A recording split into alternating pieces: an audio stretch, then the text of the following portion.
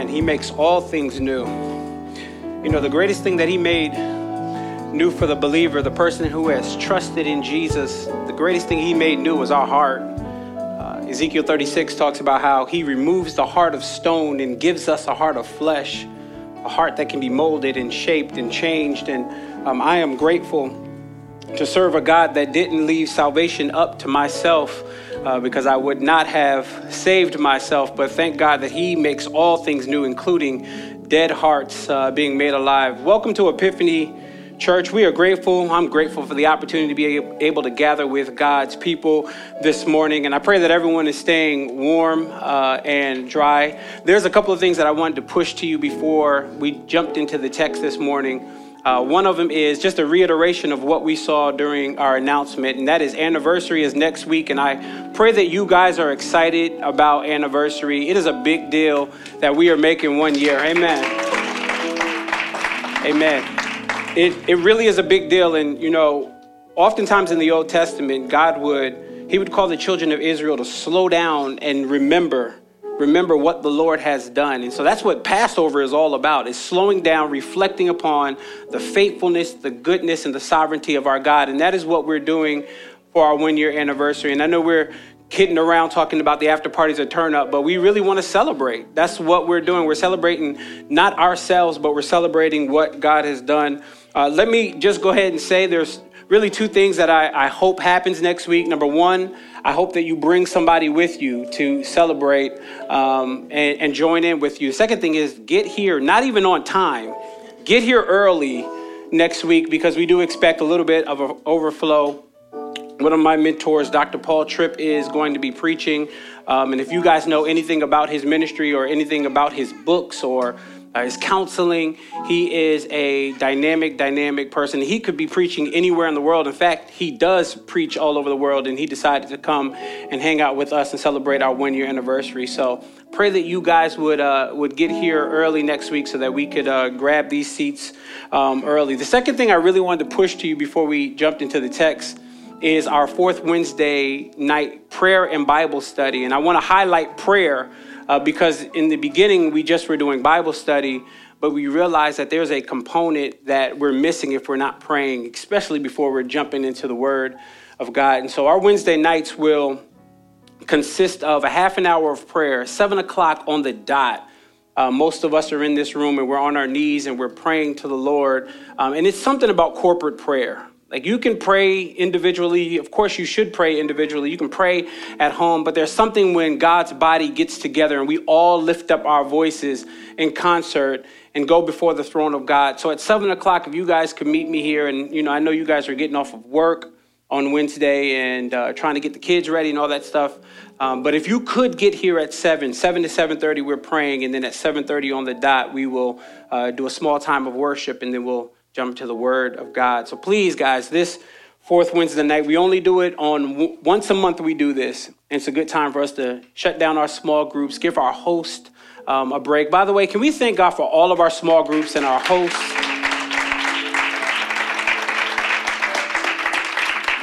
If you're a small group leader or you host, you open your house every week for us to track our lives in your house. Can you just raise your hand?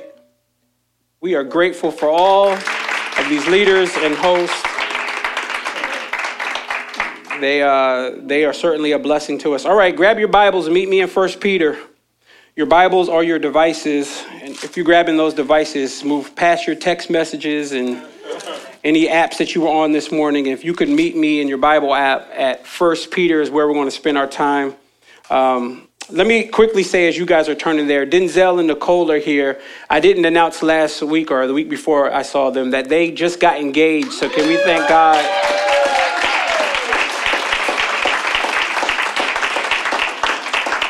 I love it. I love marriage, man. I love when two people get together and decide to deepen their commitment to one another. So I'm grateful for that.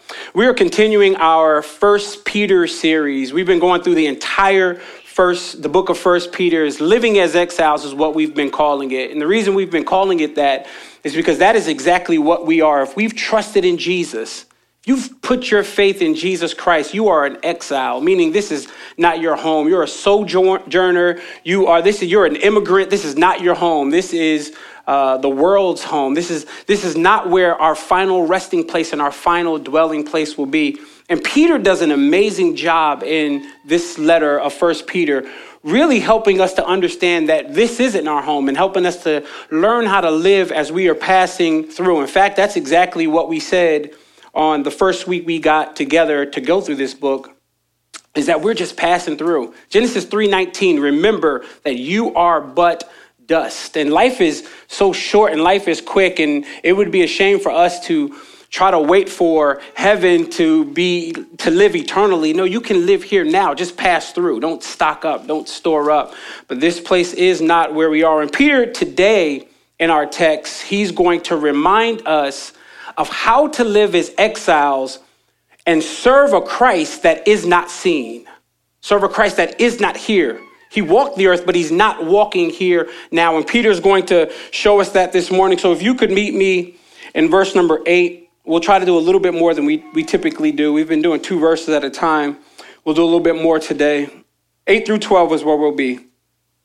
It says this, though you have not seen him, you love him. Though you do not now see him, you believe in him. You should circle this phrase because this is something that we talked about last week. It says, and rejoice with joy that is inexpressible and filled with glory, obtaining the outcome of your faith, the salvation of your souls. Concerning this salvation, the prophets who prophesied about the grace that was to be yours searched and inquired carefully, inquiring what person or time the Spirit of Christ in them was indicated when he predicted the sufferings of Christ and the subsequent glories. It was revealed to them that they were serving not themselves, but you, in the things that have now been announced to you through those who preach the good news. To you, by the Holy Spirit, sent from heaven, things to which the angels long to look. I simply want to spend our time today, our short amount of time today, preaching from a topic entitled Faith in an Unseen Christ. Faith in an Unseen Christ. Let us look to the Lord in prayer. Father, this morning we are pleading with you to open our eyes that we may behold the wondrous things out of your word. Many of us have submitted our lives to your word and submitted our lives not to just understanding it academically, but we've submitted our lives to what it is that the word of God says about us and how we should apply the word to our lives. And so we sit in here this morning with great expectancy. You are not here, as the text tells us, in terms of physically here with us now. So what does that mean for us? How do we navigate through a life where we don't have you here? That would be so much easier, but yet we have the Holy Spirit. Holy Spirit, we pray that you would move upon us today. Pray that you would grant me physical strength, but also clarity in the text and help me to be faithful. Pray that Jesus Christ would be the hero of our text this morning, that we walk away worshiping Jesus Christ. It is in his name and his name alone that we come before you. Amen. One night, a house caught on fire, and there was a young boy that lived in the top floor. Not lived, but his room was in the top floor, and his father's room was downstairs. So when the house caught on fire, he had to flee to the roof to find shelter so that he wouldn't be consumed by the fire. Well, his father stayed downstairs, and his father was able to get out the front door. And so as he's on the roof, the father is on the ground, and he's yelling, "Jump, I'll catch you. Jump, I'll catch you." To which the boy responds, "I cannot jump because I cannot see you." Well, all he saw was flames and darkness and smoke. And yet the father's on the ground still going, "You gotta jump. You gotta jump. I will catch you." And the boy responds, "I can't jump because I can't see you." And then the father responds back and says, "But I can see you. And that's all that matters. You should jump." And that is exactly what Peter is exhorting to these persecuted exile believers. He's pushing them to have faith in a Christ that they can't see. Christ that they have not seen, a Christ not just that they haven't seen now, but that they've never seen. They've never seen the ministry of Christ walking the earth, and Peter is pushing them to have faith. And faith is really at the center of this passage today. Faith is the central theme in which Peter is talking about. And he concludes his thought in verse number 7, which we dealt with last week, when he talked about the revelation of Christ, talking about the second coming of Christ. Now, here's what you need to know. in the second coming of Christ, everybody will see Christ. But the first time he walked this earth, the readers that would have taken this letter that Peter is writing have never seen Christ, although they will see him one day. And Peter here seems to offer hope to a various trials Christians. He seems to offer hope by helping them to understand their faith in a Christ that is not seen. Now, in verse number 8, Peter's going to help to build their confidence, even though they can't see him. Pick me up back in verse number 8. It says, though you have not seen him, you love him. Though you do not now see him, you believe in him and rejoice with joy that is inexpressible. Let me lift up the first part of that. Though you have not seen him. Again, Peter here clearly suggests this morning that his readers have not seen the incarnate Christ. They did not see Christ walk the earth. But here's the interesting thing. Peter has seen Christ. And so although these readers haven't seen him, the one that wrote the letter saw him, not only saw him, but would have walked with him. Peter would have saw Jesus' ministry as he was preaching great messages. He would have saw his ministry as he was healing people that were sick. He would have saw his message as he was putting the religious leaders of that time into their place. He would have saw Jesus Christ suffer, die, and be risen again. So Peter is a key person. If you want anybody to tell you about the unseen Christ, you want somebody to tell you it that has seen Christ. And so this morning, I haven't seen him. I know you guys are super spiritual, like Christ had breakfast with you this morning. But then there's another group of us in here that are holding on to faith. Although we haven't seen Christ, we believe in him. We believe in the work that he did. Here's what Peter says in chapter 5, verse number 1. He calls himself a witness to the sufferings of Christ. So Peter is clear. Listen, I've seen this Christ. We know that Peter was undeniably one of the first disciples that were called by Jesus. We also know that Peter wasn't just one of the disciples, but he was part of the inner circle of the disciples. Yes, there was 12, but there was 3 that Jesus rode deeply with, and Peter was one of them. We also know that Peter was the voice to the disciples. The disciples thought it, but Peter said it. Often, over and over again, you'll see this. And so this is the person that is going to be explaining to us the unseen Christ, the one that walked with him, that says, listen, I'm a witness to the sufferings of Christ. And this witness to the sufferings of Christ really often was this personal testimony often was a cause of tension in the early church. Because what believers were doing in the early church was they were dividing themselves to say, hey, I actually saw Christ, so therefore I'm a super Christian. And those of you who haven't seen Christ, you're not as spiritual as we are. That's the tension that was going on in the early church. But Peter seems to suggest here that you're not a second-class Christian because you haven't seen Christ. If that was the case, all of us in this room are second-class Christians. Like there's no special place in heaven because the apostles or the ones in the first century saw Jesus walk the earth. No, we all get access to heaven through faith in Jesus Christ. And so Peter is saying, listen, you're not second-class Christians. In fact, it's to the contrary. He actually commends them for their faith in not seeing Christ. How do I know that? Look back at the verse with me. Verse number 8. Though you have not seen him, here's him commending them. You love him. I love the fact that Peter shows us here that love for Jesus is the first mark of Christianity. You cannot say you're a Christian and you don't have love for Jesus. You can't say I love God the Father, but that Jesus, I don't know too much about him. Listen, you're not a Christian unless you love Jesus. So loving Jesus, having affections for Jesus is the first mark of being a Christian. Peter here shows us, listen, I'm not saying, though you haven't seen him, you heard about him. Peter's not saying, though you haven't seen him, you memorized some of his teachings. He's not even saying, though you haven't seen him, you taught people about him. He goes deeper to their affections. The one question I have for you this morning is, do you love Jesus? I'm not saying, do you tolerate him? I'm not saying, do you know facts about Jesus? The question on the table is, do you love Jesus? Do you have affections for Jesus? In John chapter 8, you don't have to turn there. You can if you want to.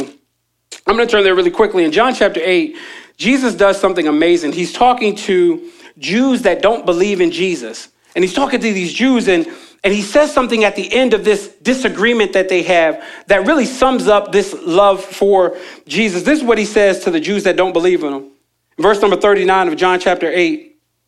They said this, they answered him, Abraham is our father. Jesus said to them, if you were Abraham's children, you would be doing the works that Abraham did.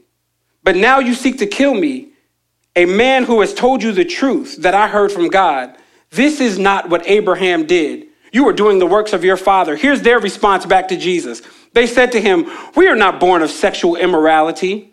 We have one father, even God. Look at Jesus' response. If God were your father, you would love me. And so what you're seeing here is Peter affirming what Jesus already said, which is love for Christ. If you don't love Christ, it's no way we can say, yeah, I'm a Christian. Let me put some Bible to back it up for us. 1 Corinthians 16 verse 22 says, if anyone has no love for the Lord, let him be accursed.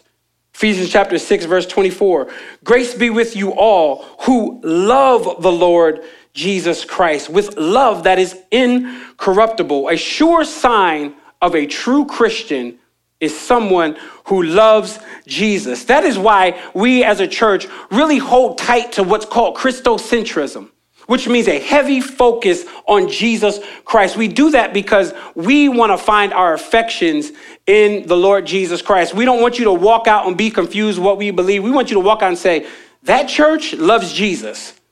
That is the one mark of Christianity. Christianity is not about doctrinal statements and ethical ways of living. Christianity is summed up in love for Jesus, period. That's what Christianity is. When we set out to plant this church, one of the things that I did often before I knew any of you, well, most of you I didn't know, I would walk these streets of Bed-Stuy and I would just pray really two specific distinctives for our church. The first thing I prayed is that we would be a church that was marked by loving the word of God. I wanted us to be a church, like I said, man, Lord, like if we don't do anything else, like let us really love your word, not just memorize it, not just quote it, but let us genuinely love. And so we gather ourselves. You'll never see us gather ourselves on a Sunday morning or on Bible study and not gather ourselves around the word of God because we have love for the word of God. And I pray that you guys would scatter and get back to your places that you dwell and dig back into the word because you love it. But the second thing I prayed when I used to walk these streets before I knew you guys, I prayed that we would be marked by genuine love for Jesus. Hear me, as your pastor, that is the one thing I pray consistently for you, is that you would love Jesus. Genuinely have affections for Jesus. My greatest day, the greatest joy I would have is if somebody came to me and said, what church do you go to? And I said, I go to a church called Epiphany Church. And they respond to me and say, oh, that church full of Jesus lovers? That would be the greatest day for me, is that you would have affections for Jesus. Notice that's what Peter says. He says, though you haven't seen him, then he marks him. He says, you love him. And as we move into being a year old as a church, hear me, Epiphany, we cannot move from our love in Jesus Christ. It's easy for a church to say, all right, I hit the 1 year mark. Let's move on to do some other stuff. We did that Jesus thing. Let's move on to try to. No, listen, if you're waiting for us to do something else, there's nothing else. Like, this is it. Like, loving Jesus is it. He's the goal of why we gather. He's the goal of why we planted this church, loving Jesus. That's a rhetorical question, but I really want to hear your response. Do you love Jesus? That's the one reason why we are gathering. Listen, I would have stayed in corporate America. Promise you, I wouldn't have planted a church if we're going to be a bunch of people that just gather information. Gathering information doesn't save you. Loving Jesus does. Loving Jesus does. And so I pray that we would be a church that wouldn't move past it. In fact, hear me, there were churches in the New Testament that moved past loving Jesus. If you read, Jesus wrote a letter to one of the churches. Read Revelations 2. He wrote 7 letters. One of them he wrote to a church called Ephesus. And in this letter to this church at Ephesus, he commended them for their good works and their doctrinal fidelity and their moral integrity. And then at the end of it, in verse number 4 in chapter 2, he says, but I have this one thing against you, that you abandon your first love. And then at the end of that, he says in verse 5, he says, and repent and do the works that you did at first. Hear me. As we move into 1 year, I'm not impressed that we're moving into 1 year if we're not moving in loving Jesus more than we did the previous year. Look at what Peter says. He says, you haven't seen him, but you love him. And the day I can tell you now as your pastor that I stop proclaiming love for Jesus, you should leave this church. In fact, the day I stop loving Jesus, you should just, know that I lost my mind. Like, just put me in a crazy house. I've lost my mind if I do not love Jesus. Peter here shows us that. He says, love Jesus, but he doesn't just say love him. Look at what verse number 8 says. Though you have not seen him, you love him. Though you do not now see him, look at what he says. You believe in him. Peter shows us here that you do not see the resurrected, enthroned Christ sitting on the right hand of the Father. You don't see him now, but you believe in him. So what Peter is showing us here, he's giving us a clear reference to faith. Faith in Jesus Christ. And this reference to faith is not merely some mental assent. Faith in Jesus isn't just saying some profession, I believe him. No, faith is submitting your life to him. Believing in Jesus is submitting your very life to not just what you think about Jesus, but submitting what the scripture tells us about Jesus. He says, listen, you don't now see him, but you believe in him. In John chapter 20, we have somebody that was a disciple called Thomas. Most of us know him as Doubting Thomas. In John chapter 20, Thomas and the disciples have this interaction where the disciple says, hey, this is after Jesus died, before he resurrected, before he ascended into heaven. We have this interaction where the disciple says, hey, we just saw Jesus. He just appeared to us.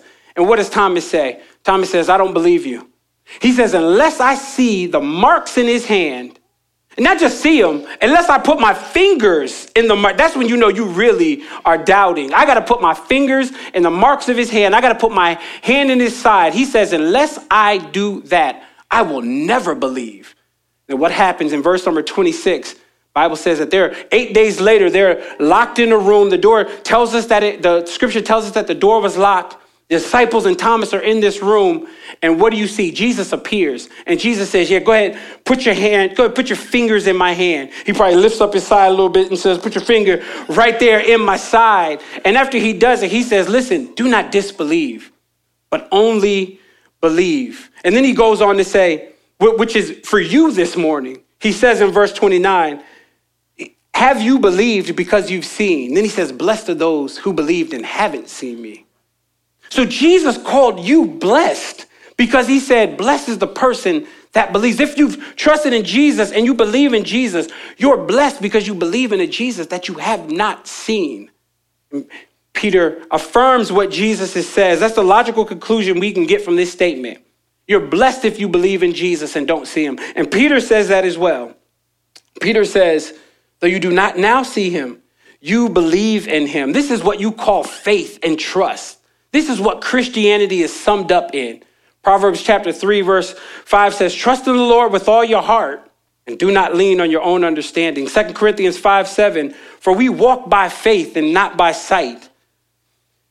For this is the evidence of things not seen. Hebrews chapter 11:1, now faith is the substance of things hoped for.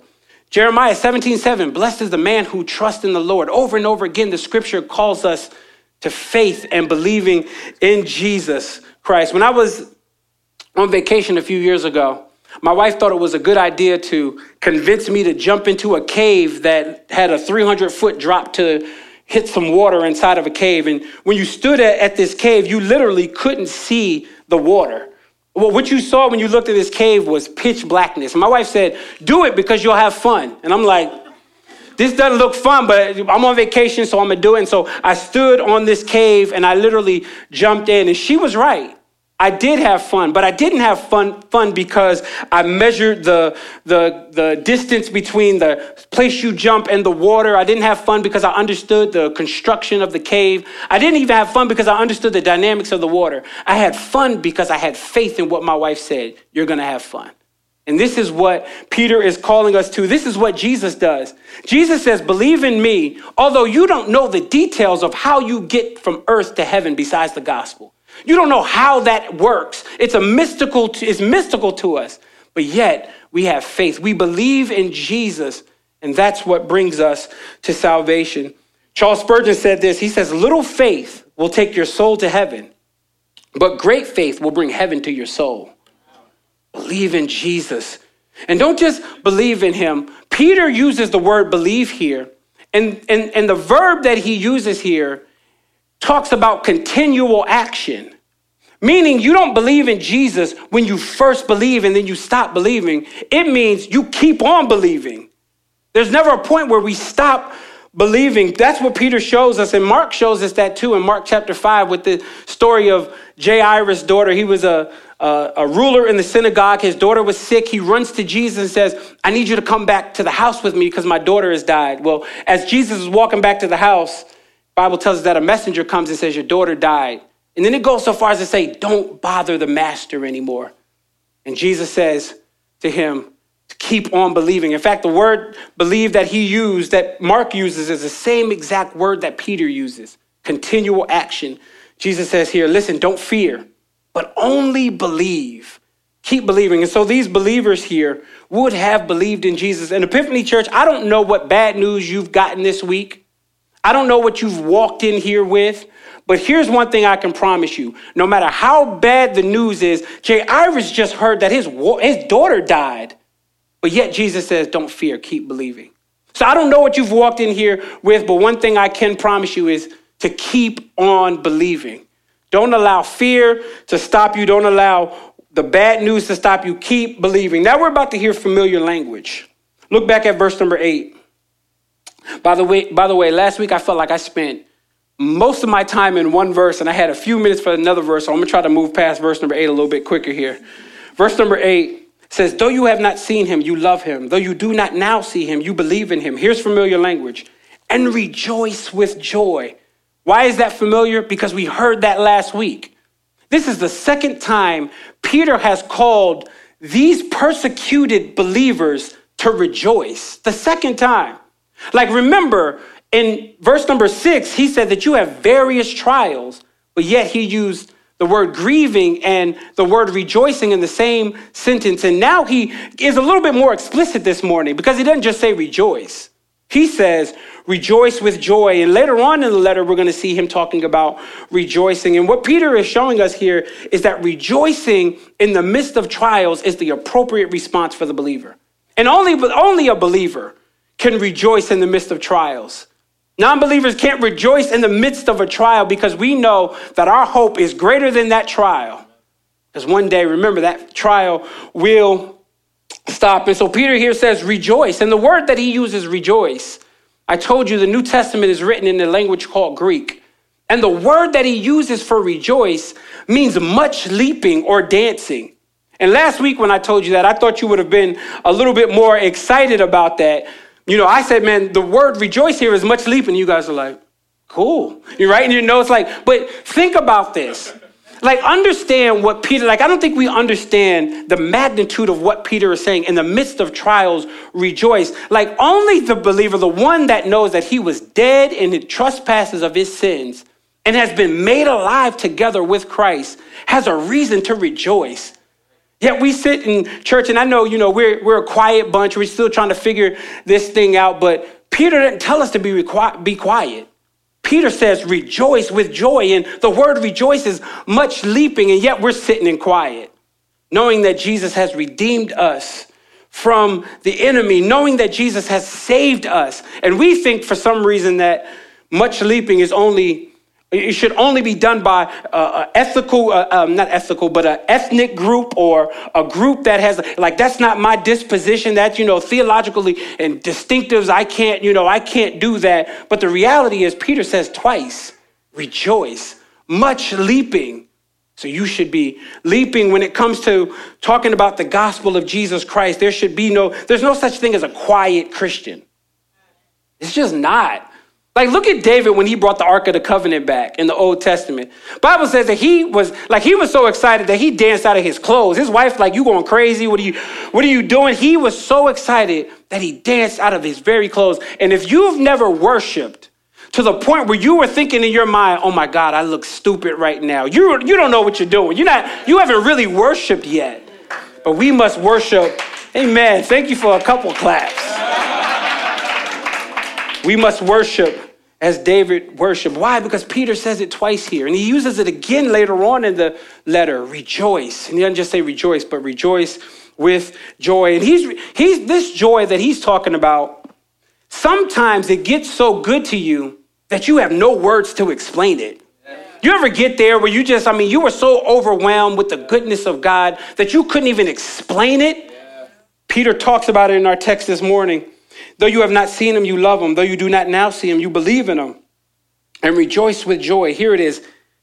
It says that it is inexpressible.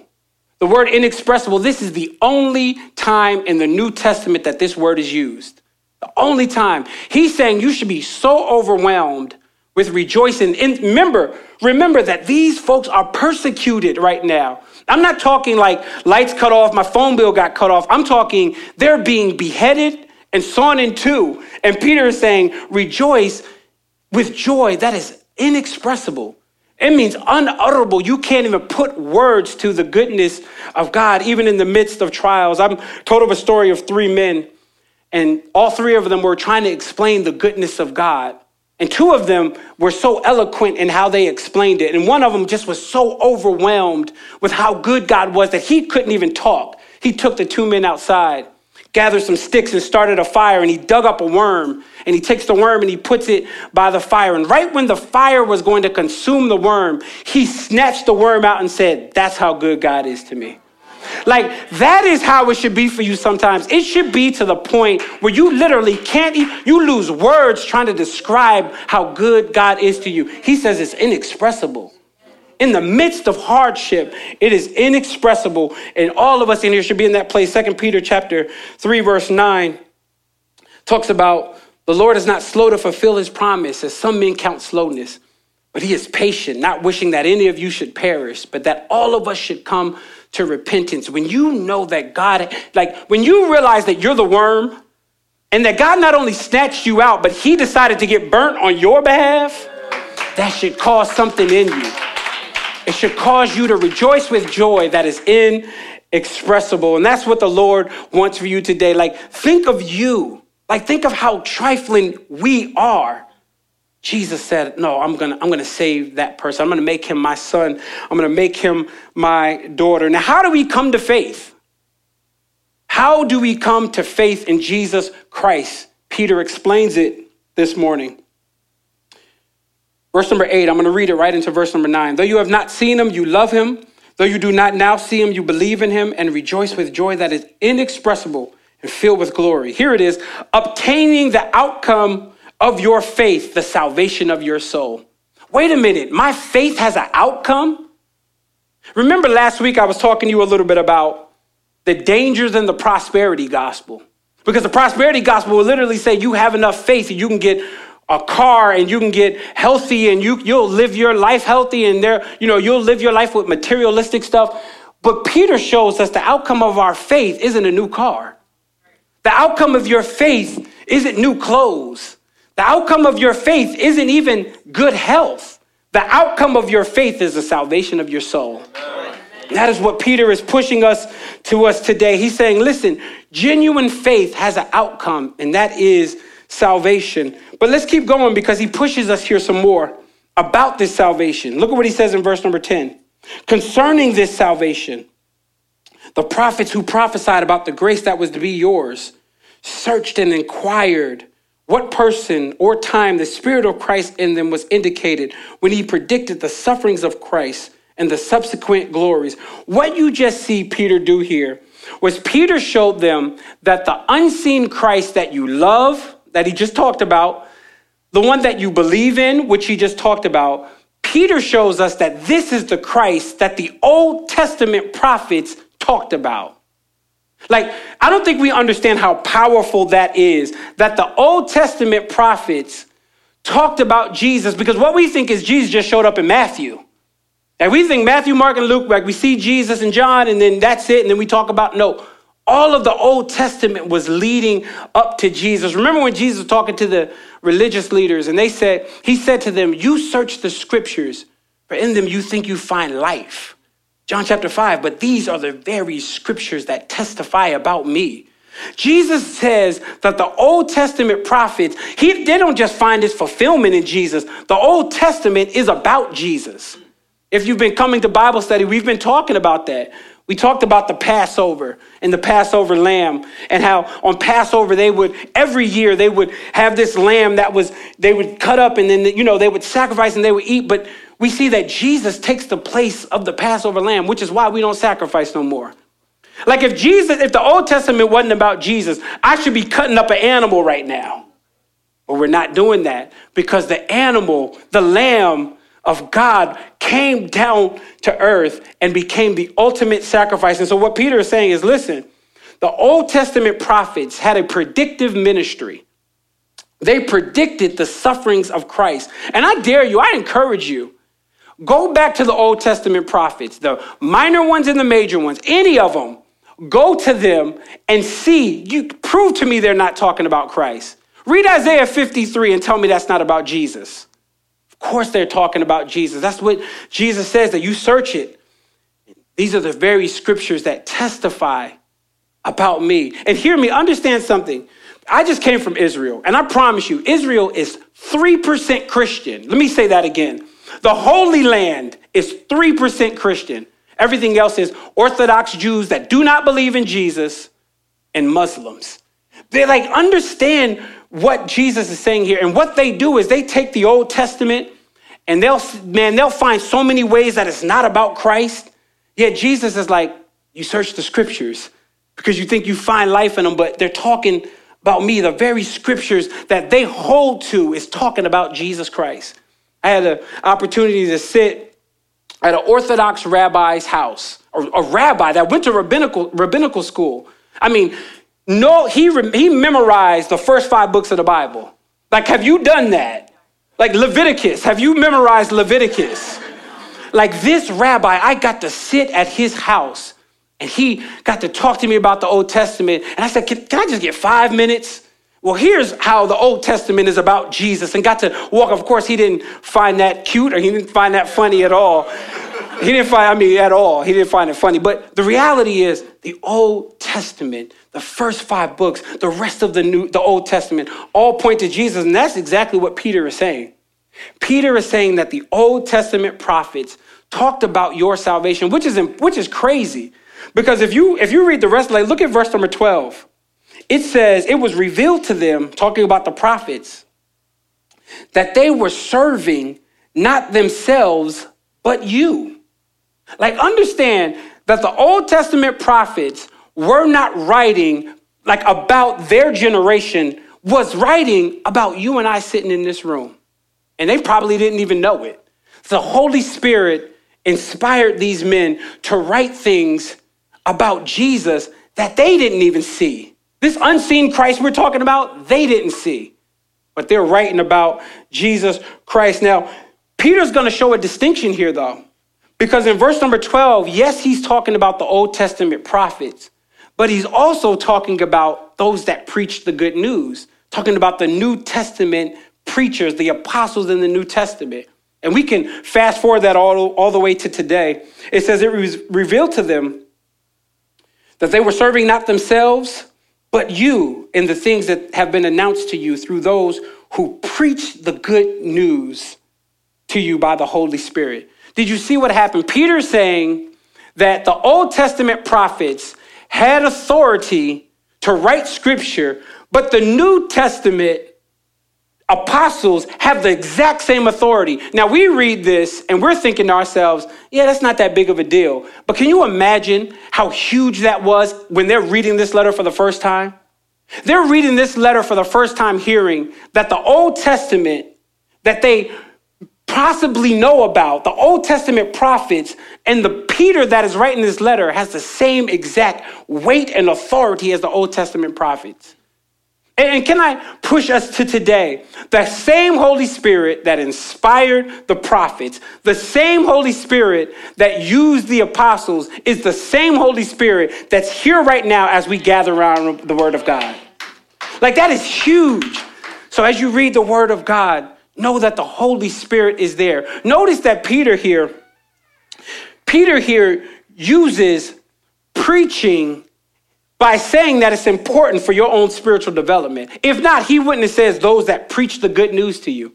Now, I'm not trying to promote preaching because I'm a preacher. Well, I'm probably a little bit. But other than me trying to promote it, the scriptures are promoting that preaching the good news is important, which is why we don't come in here and gather around just songs. Yes, we enjoy songs and we need the worship team to bring us into a place of worship. But if we leave here and do not get to the preach word, like this is the central part of our gathering around the word of God. And my job isn't to try to be prophetic as the Old Testament prophets. My job is to just point to what the scripture already said. I just point back to what the Old Testament said and what the New Testament said and show you that it finds its fulfillment in Christ. It finds its fulfillment in him. And so Peter is saying, listen, preaching is important. But notice, not just preaching. Preaching, what did Peter say? The good news. We must sit and gather ourselves around the good news of Jesus Christ. What is the good news of Jesus Christ? Like what's the good news that they would have preached? The good news starts bad, that you are dead in your sins. You and I cannot get it together. And the good news, the bad news becomes worse. After you're dead in your sins, there is a holy God that will judge you.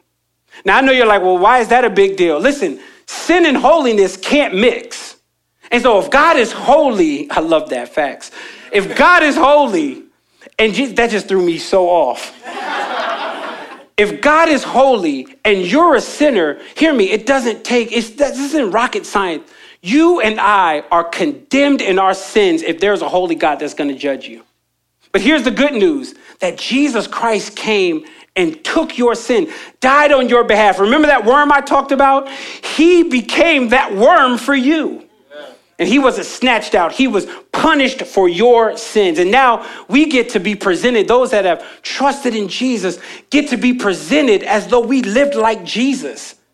Like, this is unbelievable to me. And see, if the gospel was left up to me, if God said, man, you figure out a way to get to heaven, like we be eating cheesesteaks, that'd be a requirement. You know, like you have to go down to Philly. Don't get these cheesesteaks here in New York. This ain't it. Go down to Philly. But that'd be a requirement if I was in charge. But God says, I'm going to show you how this thing is going to work. This is going to be the biggest scandal of all. I'm going to send my son, which is innocent, which no deceit is found in his mouth, which Peter is going to tell us later. I'm going to send that Christ to become sin. This is what 2 Corinthians chapter 5, verse 21 says, for our sake, I love one of my favorite verses.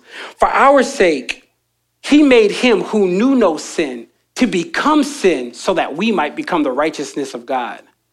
Did you hear what Paul says in 2 Corinthians?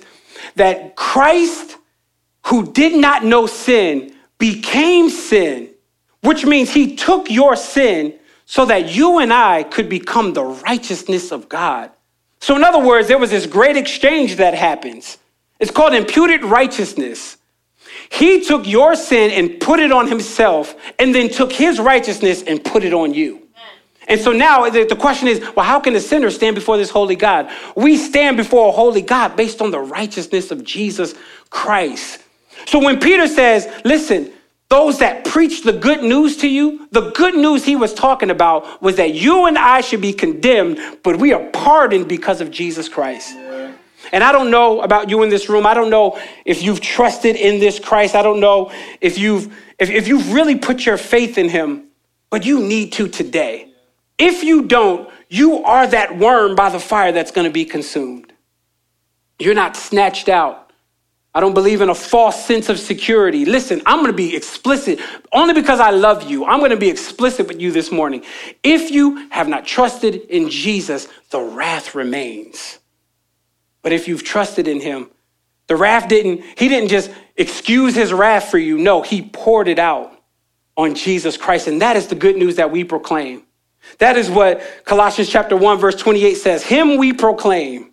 Like that's on my mind every single Sunday morning. Him we proclaim. Him we proclaim, warning everyone and teaching everyone with all wisdom, that we may present everyone mature in Christ. Romans chapter 16, verse 25, I'm ending here. Now unto him who is able to strengthen you according to my gospel and the preaching of Jesus Christ. Listen, if you come in here and I preach something other than Jesus Christ, I'm out of order. You should tap me on my shoulder and say, I didn't hear Jesus today, and I need to repent. But Peter says here, talks about the preaching of the good news. Every head bowed and every eye closed. This morning, I'm convinced, like I've been there where I've been a part of churches that assumed that I understood the gospel, that assumed that I knew Jesus. Hear me, I wasn't saved until the age 28. But I went to church all my life, assumed that I understood this good news about Jesus. Yet, at the age of 28, a friend decides to share with me the gospel. And I don't know who you are in this room, but here's what I know, that some of you haven't trusted Jesus. And because of that, the very wrath that was poured out on Jesus is going to be poured out on you. Peter secures these troubled, persecuted believers in these 5 cities. He writes this letter to them to show them their security in Jesus Christ. And show them that this isn't plan B. Like Jesus being sent to die on a cross is not plan B. How do I know that? Because Peter talks about this concerning your salvation. The Old Testament prophets talked about this. And so consider that before you fell, there was already plans set in motion that you would be redeemed and saved through the work of Christ. My greatest fear as a pastor, as a proclaimer of the word of God, my greatest fear isn't that you would walk out and be like, oh, that was okay today. My greatest fear is that you would walk out and not know Jesus. That's why we gather every week, to proclaim him.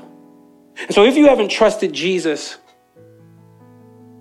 would you be so bold this morning as to slip your hand in the air? Before you slip your hand in the air, notice I'm not saying if you haven't come to church, slip your hand in the air. Church don't save you.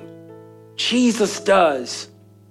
So if you haven't trusted him, really put your faith in him. Not a mental assent, not a check. Yes, I did. No, have you trusted him as the Lord of your life? If you haven't, would you be so bold to put your hand in the air? Every head bow. If you want to say, I want to trust Jesus. Like I want to genuinely put my faith in Jesus so that I can spend eternity with him. Just slip that hand in the air.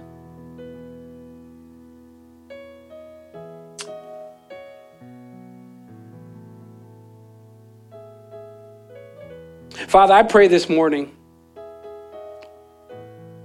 for those that are wrestling. I'm past the days of thinking that everybody's saved. I'm past the days of loving people to hell. The gospel is what saves. And Father, we need it today. Thank you for the Old Testament prophets that talked about Jesus. Thank you for the New Testament apostles that proclaimed him.